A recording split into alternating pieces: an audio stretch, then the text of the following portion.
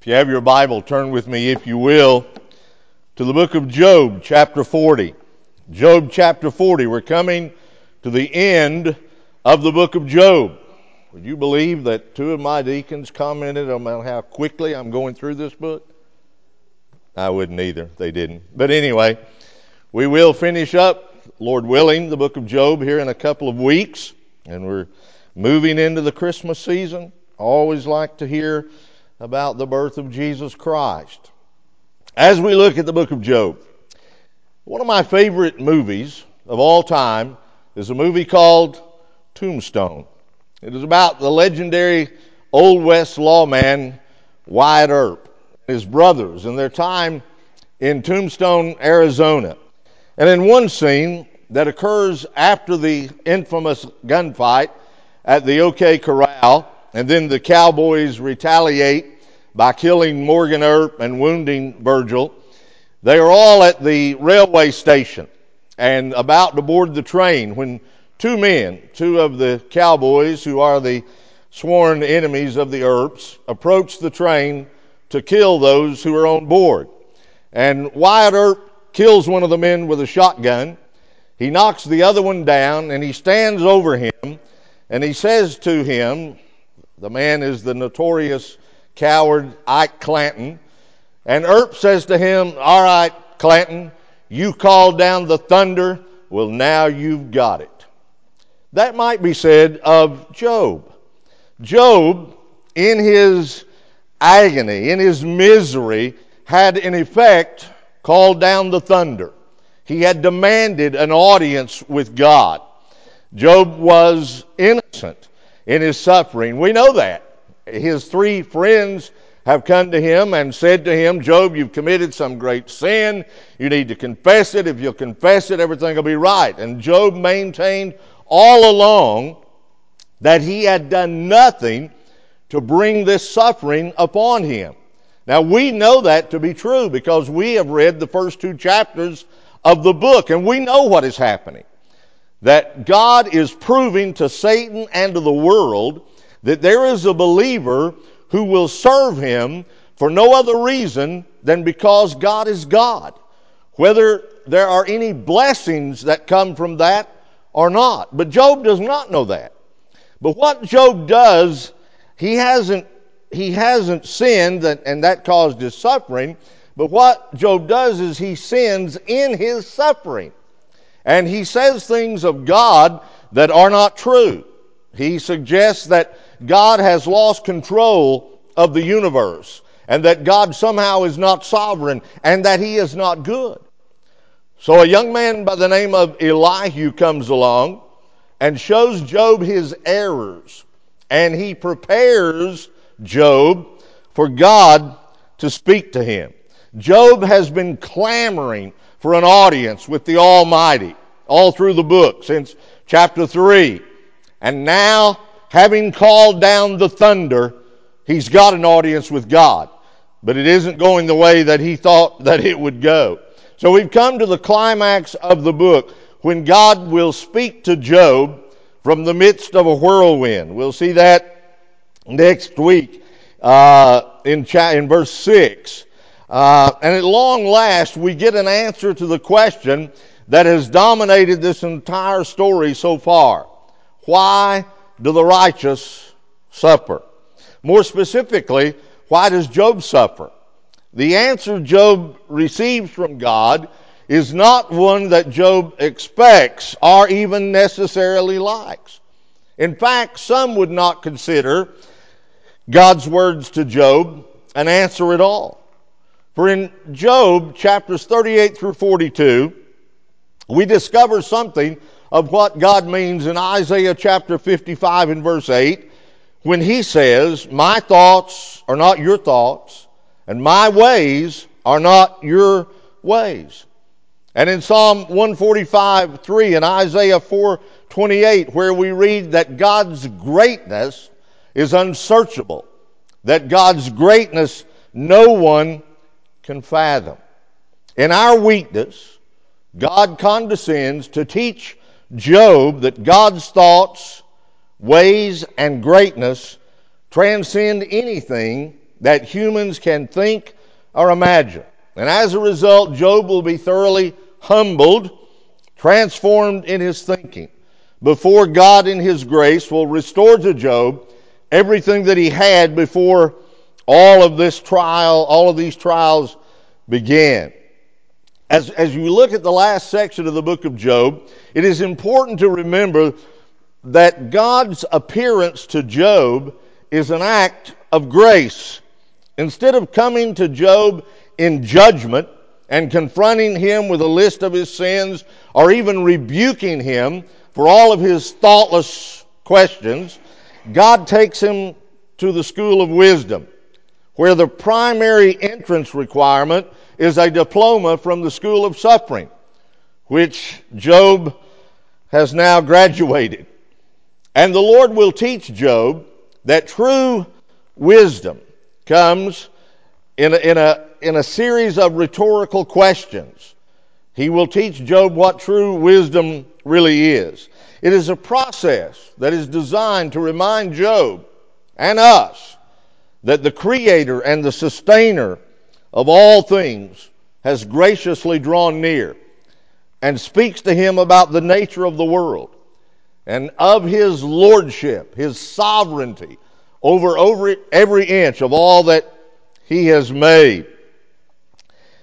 God is still on his throne, despite all that has happened to Job, and despite Job's fear that he has been abandoned. That's something that's important to remember. As you look out on a world that has seemingly gone mad in most every respect, remember that God is still on his throne. God has not abdicated his sovereignty.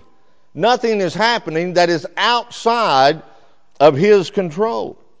Since the God who created all things, governs all things, and sustains all things, appears to Job in the midst of the storm, then Job is instantly assured that everything is okay, despite the fact that his present circumstances have not changed. Knowing that God is not angry at him, it no longer really matters to Job what will happen, because the very presence of God assures Job that all is well and puts even his terrible suffering into the proper perspective. God, as I said, has been graciously preparing Job for this moment all along. Job saw immediately that none of his three friends possessed true wisdom. It could be said, and I will say, that these three well-intended doofuses, I'm not sure, would the plural of doofus be doofuses or doofi? Anyway, I should have asked someone. But anyway, they had not helped. They had only darkened Job's way of understanding. And Job's ability to very quickly silence them shows us that he was on the right track, that he had some wisdom and understanding. But his increasing pride and his conceit in his effort to vindicate himself showed that he was not yet quite ready to receive true wisdom. So as I said, Elihu comes on to the scene. And with his words, Job realizes that he has gone too far in what he has said about God. It is Elihu who, by humbling Job, prepares Job for God to speak to him. And now God will speak from the midst of the whirlwind. Given all that Job had been through, without that kind of preparation, he surely would have been overwhelmed by the Lord's approach. Job is now simultaneously humbled and yet completely assured of God's favor. Now we need to go back and remind ourselves again of what happened in the prologue in chapters 1 and 2. Remember that it was the Lord himself who had summoned Satan. He had called his attention to his righteous servant Job.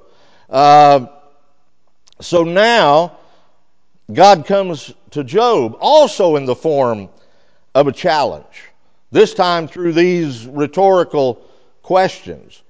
The irony of both of these confrontations is that God confronts both Satan and Job the same way, with his wondrous work. Job is the work by which God confronts Satan.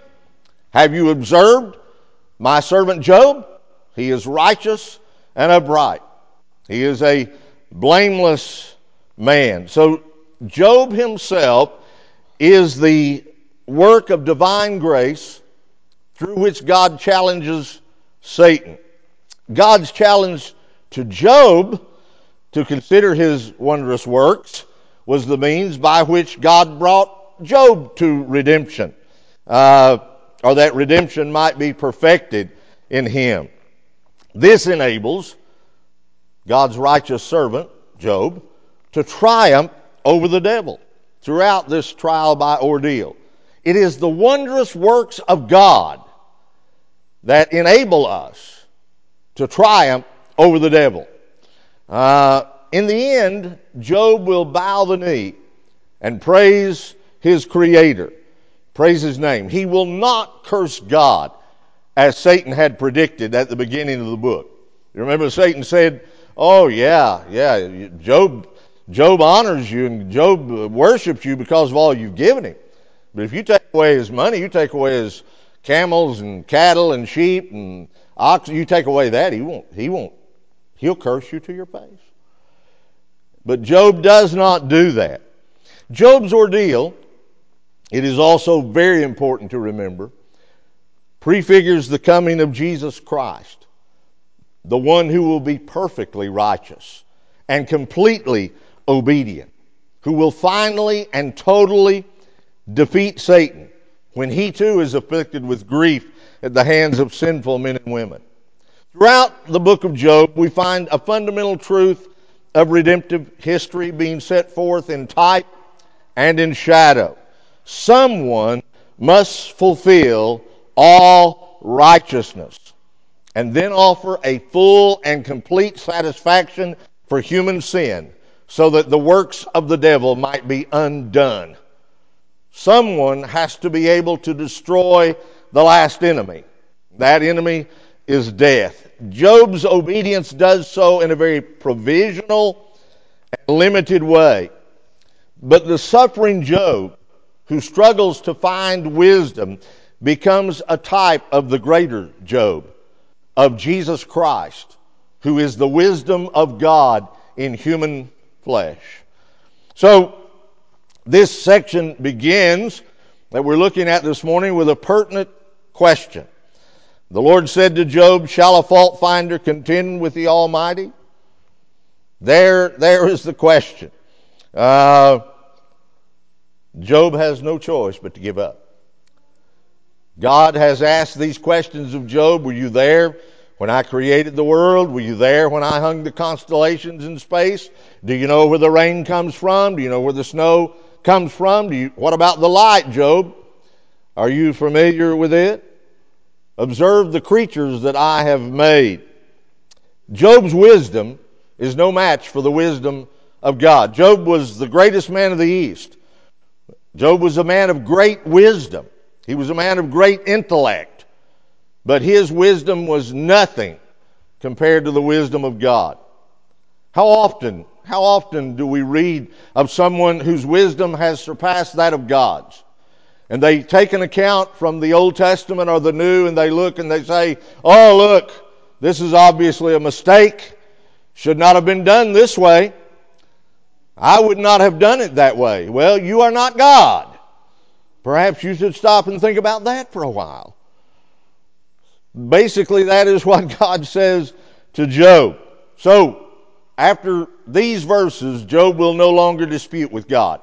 He will no longer claim that God has not done right by him. He will not demand to approach God as a prince. He had demanded, to put God in the dock so that he could question him. Job has lost the contest.